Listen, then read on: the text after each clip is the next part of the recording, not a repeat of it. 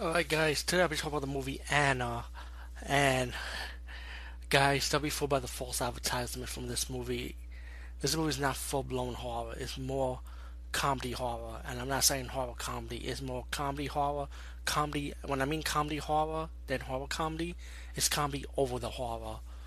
And the movie starts these two wannabe paranormal investigators, and they want to do like this joke video. At first they started doing this as a joke, and they interviewing this woman about her experience with this paranormal doll named Anna.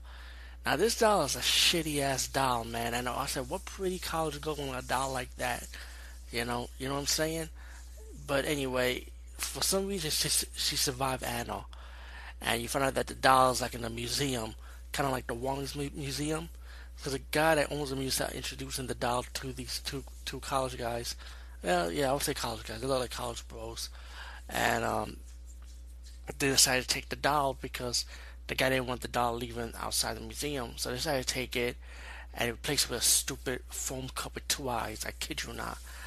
So, so I'll be saying to myself, why the guy didn't report these two guys? You know what I'm saying? That own the museum.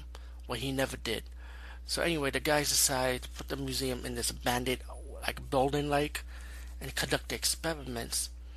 Now, the supernatural elements in this movie is crap. And even though later in the movie you find out what the doll really wants, when the guys have to survive against this doll, it's just this movie is a stupid comedy. It's just heavy in comedy with how the guys interact, and it's not like slapstick or spoof comedy. It's more like a grounded comedy, which I liked it. But to be honest, this doesn't work in this movie, in my opinion. You know. But anyway, besides that, it's like they decided to hold an advertisement to see if they have to hire women, and you find out the doll wants females. That's the only time that doll will be active. So once the doll gets females, the doll will start killing the females and possess one of the women that happen to be a witch.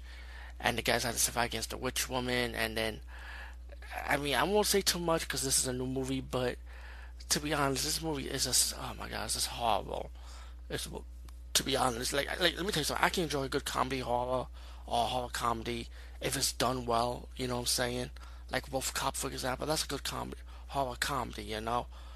Or whatever. Vamps, another good. It's horror, but with horror comedy in it. How the two guys act.